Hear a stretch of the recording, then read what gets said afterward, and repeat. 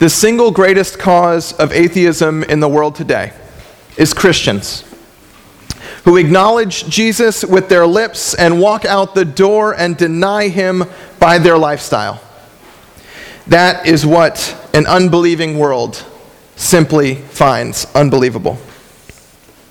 As a quote from Brennan Manning, "The single greatest cause of atheism in the world today is Christians who acknowledge Jesus with their lips and walk out the door and deny him by their lifestyle. This is what an unbelieving world simply finds unbelievable." This sermon is going to come hard and fast this morning because our scripture comes at us hard and fast this morning. Over the last few weeks, we have been reading through Jesus' Sermon on the Mount. We've been through it in the context of a sermon series called I Literally Can't Even. Many of the instructions, many of the commands, the bulk of the teachings that Jesus gives in this sermon are incredibly hard for us to live out in real life. Jesus is laying down a gauntlet here that is next to impossible, if not outright impossible for us. And yet, the Easter gospel is that Jesus makes possible the impossible, and we approach these teachings with the hope that we can live them out. And these teachings have gotten harder and harder as we've gone on. We started out looking at what it means to be the salt of the earth and the light of the world. Then we were called to not get angry, to not lust, and to be trustworthy. Last week we saw that we are called to not resist an evildoer, to give to all who ask, and to love our enemies. Each week the teachings have gotten harder and harder. But within them we can see a certain logic. We can see how they are good advice. You see, these things, yes, they are hard to consistently put into practice, but if we could, we can see how it would benefit us. After all, being exemplars of goodness, being calm and peaceful, being charitable, being loving, these are virtues. And the more we can lean into and live into these virtues, the more we can lean into and live into the teachings that Jesus, the things that Jesus tells us to do, the better our lives and our souls will be. This is fairly self-evident, and that's why this part of the gospel is often looked at as Jesus being a good moral teacher. Even those who do not profess the divinity of Jesus, who do not see him as their Lord and Savior, can find something to like and agree with in the Sermon on the Mount. But this week, our scripture is pretty bad advice. This week, our scripture is not helpful in trying to live a better life. Now, I know it's wrong, even blasphemous, to say that the words of Jesus are bad advice. But let's take a look at the text, and then I'll let you decide. Matthew 6 says, "No one can serve two masters. Either you will hate the one and love the other, or you will be devoted to one and despise the other. You cannot serve both God and money. Therefore, I tell you, do not worry about your life, what you will eat or drink, or about your body, what you will wear. Is not life more than food, and the body more than clothes? Look at the birds of the air. They do not sow or reap or store away in barns, and yet your heavenly Father feeds them. Are you not much more valuable than they? Can any one of you, by worrying, add a single hour to your life? And why do you worry about clothes? See how the flowers of the field grow? They do not labor or spin. Yet I tell you, not even Solomon in all his splendor was dressed like one of these. If that is how God clothes the grass of the field, which is here today and tomorrow is thrown into the fire, will he not much more clothe you, you of little faith? So do not worry, saying, what shall we eat, or what shall we drink, or what shall we wear? For the pagans run after all these things, and your heavenly Father knows that you need them. But seek first his kingdom and his righteousness, and all these things will be given to you as well. Therefore, do not worry about tomorrow, for tomorrow will worry about itself. Each day has enough trouble of its own. So all along, I have taken with So all along, the approach I have taken with the Sermon on the Mount is to take Jesus at his word. I feel like oftentimes some of the words of Jesus in the sermon, when they confront us or challenge us or seem impossible, we say, I get Jesus said this, but what he really meant was... And then we couch the words of Jesus into something that seems more palatable and plausible, into terms that can easily fit life as we know it. I get that Jesus said, be perfect as God is perfect, but what he really means is try your best. I get that Jesus said, love your enemies, but what he really means is be nice to people that annoy you, rather than do that. What I've tried to do in these last few sermons is to let the words of Jesus really stand out, setting aside our ability to follow them, and try to imagine what it would look like for us to really try to do this. And I want to take the same approach this morning. Jesus begins by saying that we cannot serve two masters. And while this is the introduction to the bulk of our text this morning, I'm going to set that aside for the moment, because I believe it's much more fitting of the conclusion. So instead, I want to begin with what follows. Therefore, I tell you, do not worry about your life, what you will eat or drink, or about your body, what you will wear. Is not life more than food, and the body more than clothes? Look at the birds of the air. They do not sow or reap or store away in barns, and yet your heavenly Father feeds them. Are you not much more valuable than they? Can any one of you, by worrying, add a single hour to your life? And why do you worry about clothes?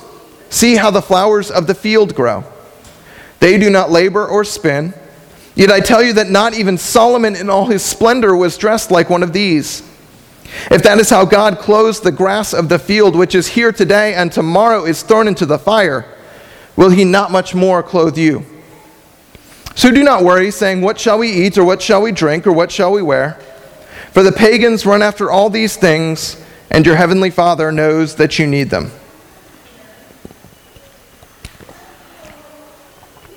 On the surface, this seems like really good advice.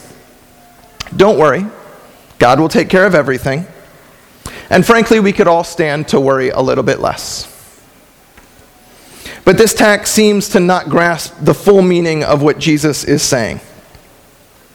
You see, when a group of middle-class Americans read this text and think, you're right, Jesus, we shouldn't worry nearly as much as we do about the basic necessities of life, we miss the point a little bit. Our context as hearers of this is vastly different from that of the original hearers. Most of us will, for the most part, have a great deal of control over procuring the basic necessities of life. For most of us, worry over finances, worry over life, comes from wanting to be able to do all the things we want to do, rather than existential worries over how to provide for our basic needs. For most of us, the worries are more resource management than resource scarcity. But our context as hearers is unintelligible to those who would have sat upon the mount that day and listened to the first instance of this sermon. And our response, our application, might well be offensive to those who sat upon the hill at the foot of the teacher. Jesus was speaking to peasants, to rural poor, to the oppressed. Jesus was speaking to day laborers and backwater tradesmen. Jesus was speaking to people who had no idea where their next meal would come from. Jesus was speaking to people who lived hand to mouth, not in the way that we use the term, but literally money that came in their hands for a day's labor or from selling something went directly into food, directly into clothing, directly into providing for the immediate needs of their families. For them, for them to not worry about food didn't involve a 0.1% catastrophic outcome at some point into the future. It involved 1 hour from now. And it is this context, It's this situation that is much more consistent with Jesus' allegories. Jesus says, look at the birds. They don't sow, they don't reap, and yet they eat.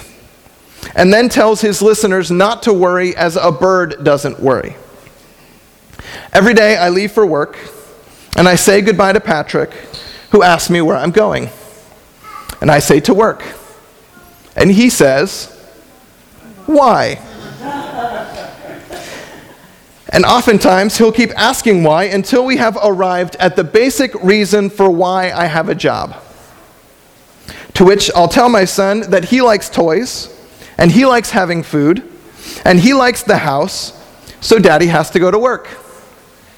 Don't worry, much later I'll explain to him things like calling and vocation, but for now, he's 3. I have a job. That's my plan for feeding my family. That's my preparation. Many of us feel the same way about our jobs. We work so that we can provide for our families and for ourselves. But Jesus said we should consider the birds of the air. They don't think like us. They don't think like that. They make no preparation for their food. They make no plans for eating. And yet they eat all the same. What would it look like to not work? To not have a plan for how we are to feed our families? To not have any idea where our next meal would come from, and yet to have full faith that we would eat? We'd be like your average teenager, but I digress. In some respects, that's what Jesus is saying here. Now, if you're still on the fence about whether I'm hitting the mark in my read of Jesus' teachings, consider what he says about flowers. Jesus says that they don't labor or spin, but God has naturally made them beautiful. So we don't need to worry about what we are to wear, because just as God has made the flowers naturally beautiful, God will make us naturally beautiful. And think about the clothing that Jesus is talking about that make flowers beautiful. Flowers are naked. They don't have clothing. Now, I'm not saying that Jesus is saying that we should all walk around naked.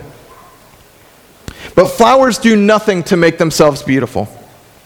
And when Jesus is telling us to not worry about what we wear or what we eat, it's really clear to me that Jesus is saying we aren't to worry even if, and especially if, we have done absolutely nothing to acquire food or clothing. I can't tell you how opposite this advice is from the advice I have been given by my parents and in-laws and mentors. What I hear is, Matt, you're young. Not as young as I used to be, but I suppose it's all relative. Save everything you can, as much as you can, now. Start saving as early as you can. Diversify. Make sure you have retirement through your employer. Make sure you have an individual account through your employer. And make sure you have an individual account outside of your employer. Make sure you have life insurance. And whole life is better. Your child was just born yesterday. It's time to start saving for college. Have you seen what tuition costs are expected to do? You have to be ready, you have to be prepared, and you have to start now. Jesus is telling us not to prepare. Jesus is telling us not to do all the things that our parents tell us to do. Or if you're a parent, Jesus is telling us not to do the things that you would tell your kids. Which is crazy, right? I mean, how could Jesus be against good, solid, prudent advice? This just doesn't sound okay. And in reality, how can we not prepare? How can we not do all we can do to ensure that we will have something to eat? How could we just basically be freeloaders because that's what birds are, and not contribute something to ensure our families are okay? It's at this point that I want to bring up the parts of the passage that we have up until now not dealt with. And then I can tell you why I gave you that quote at the beginning of the sermon that you've been thinking about this whole time.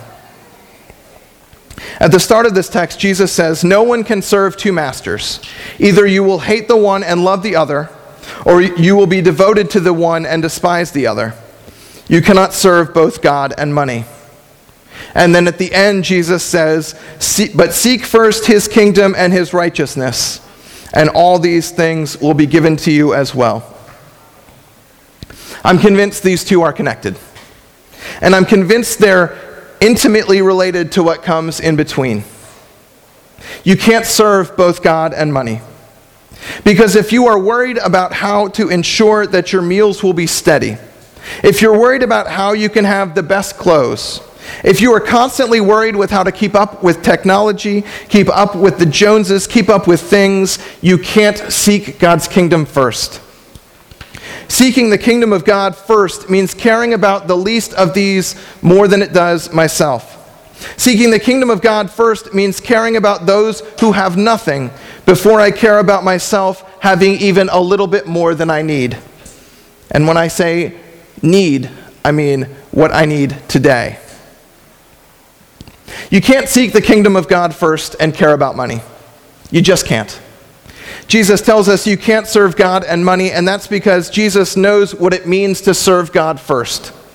Jesus suffered and died because that's what it meant to inaugurate the kingdom of God.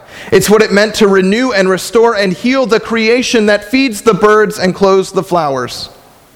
If you are seeking the kingdom of God first, then there is no 1B. If you are serving God, there is no second priority. If Jesus is Lord, literally no one and nothing else is. I literally can't even. I have savings. I have retirement. I took that good, prudent advice. And in so doing, I worry about what I will eat both today and years into the future. I worry about what I'll wear both today and years into the future, even if it's just the same shirt over and over again in different colors. I'll worry about my family both now and years into the future. And because I do so, I know I'm not seeking God's kingdom first. I'm trying to serve two masters. The problem is both masters are all-consuming. I began the sermon with a quote that's always made me stop short. A quote that has always confronted me and challenged me. The single greatest cause of atheism in the world is Christians who acknowledge Jesus with their lips and walk out the door and deny him by their lifestyle. And nowhere is the extent of that, nowhere is the score of that, nowhere is the depth of that quote made clearer than in Jesus' words here. Seek ye first the kingdom of God. You cannot serve two masters. We come in here.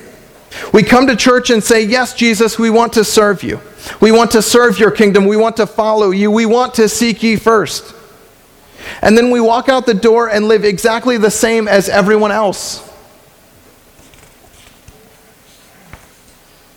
At this point, I can kind of guess what's happening in your mind right now. I can kind of guess what's happening in your gut right now. Because it was what was happening in my mind and my gut as I wrote this. It's this. Come on, Pastor Matt. I try my best. I try to live as a follower of Jesus.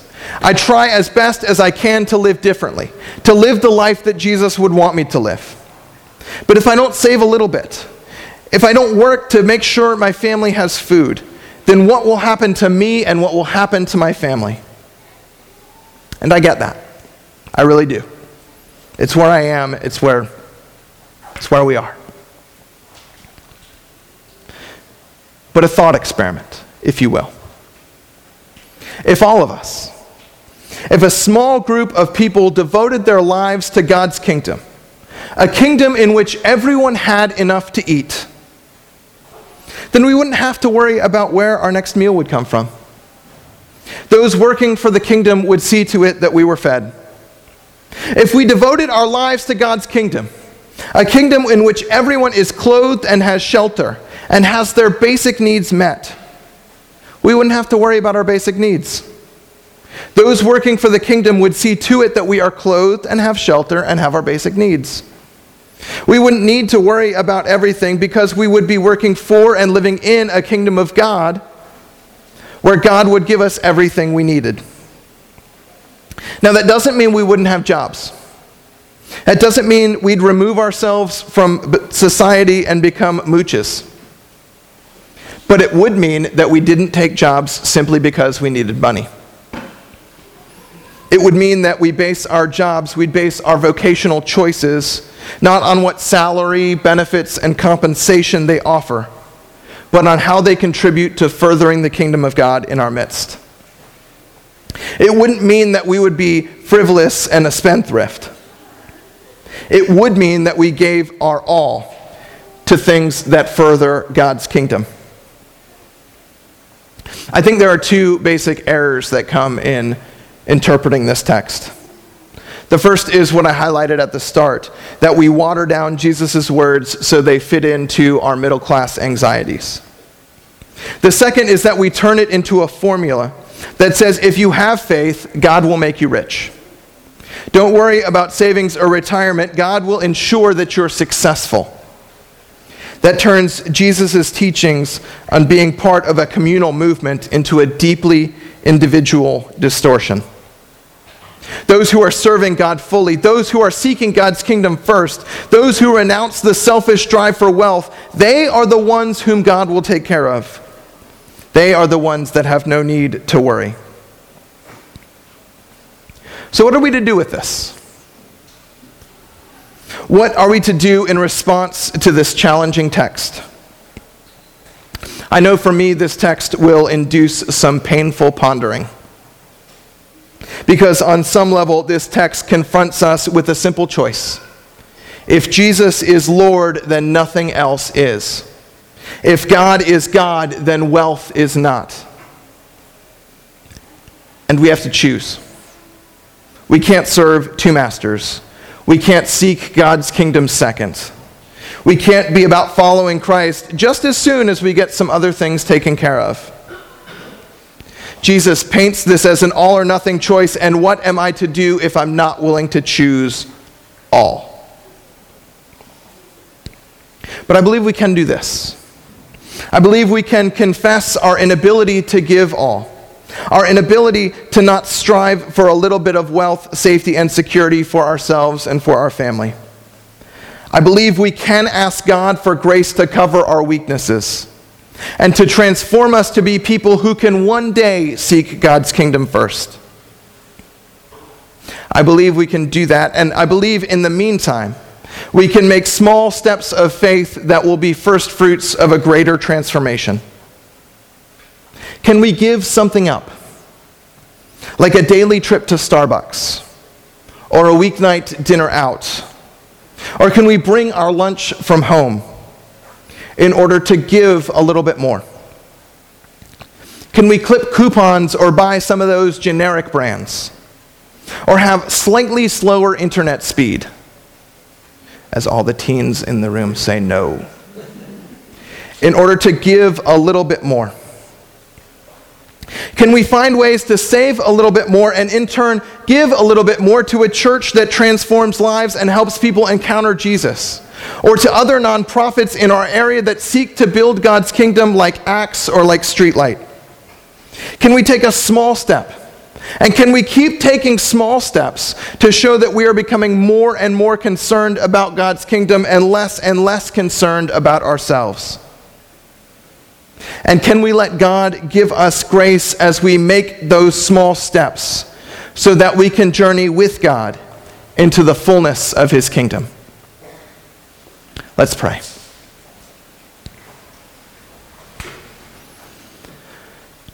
Almighty and all-loving God, we want to seek your kingdom first. We want to see your kingdom here on earth as it is in heaven.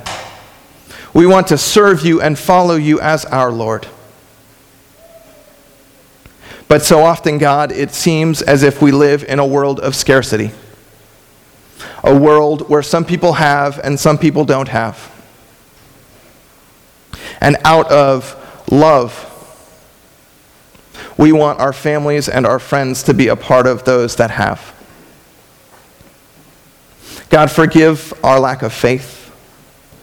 Forgive our divided loyalties. Forgive us when you call us to be all in.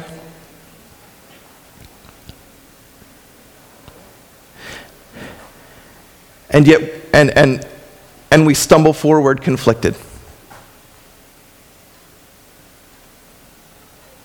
Give us grace to take small steps of faith, to journey a little closer with you.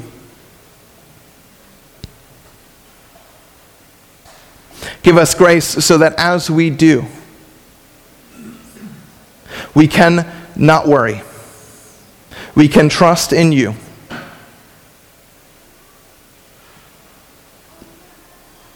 Help us, God. Help us to be people who live differently enough that we are a witness to the building of your kingdom in our midst. In Christ's name we pray. Amen.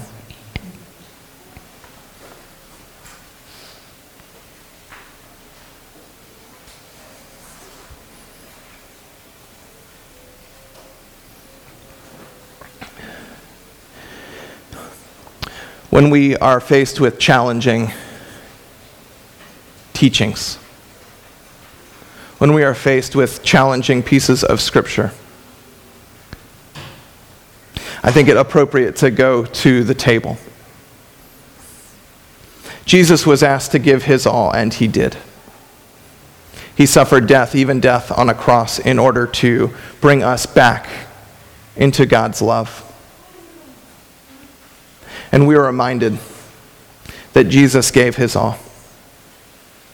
But we are also reminded that on the third day, God raised Jesus Christ from the dead. So that as we take small steps, as we take on greater sacrifice, we come to the table and experience the fullness of Christ's resurrection in order to give us a little bit of faith that we will be okay. And so we unite our offerings with Jesus. We unite our offerings with the offering that Christ made.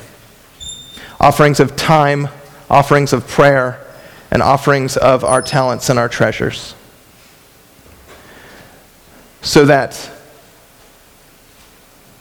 by God's Spirit, our offerings, our lives, can be something beautiful and powerful and be used in the service of God and his kingdom. Let us pray. Almighty and all-loving God, creator of all that there is, you formed us in your image and breathed into us the breath of life.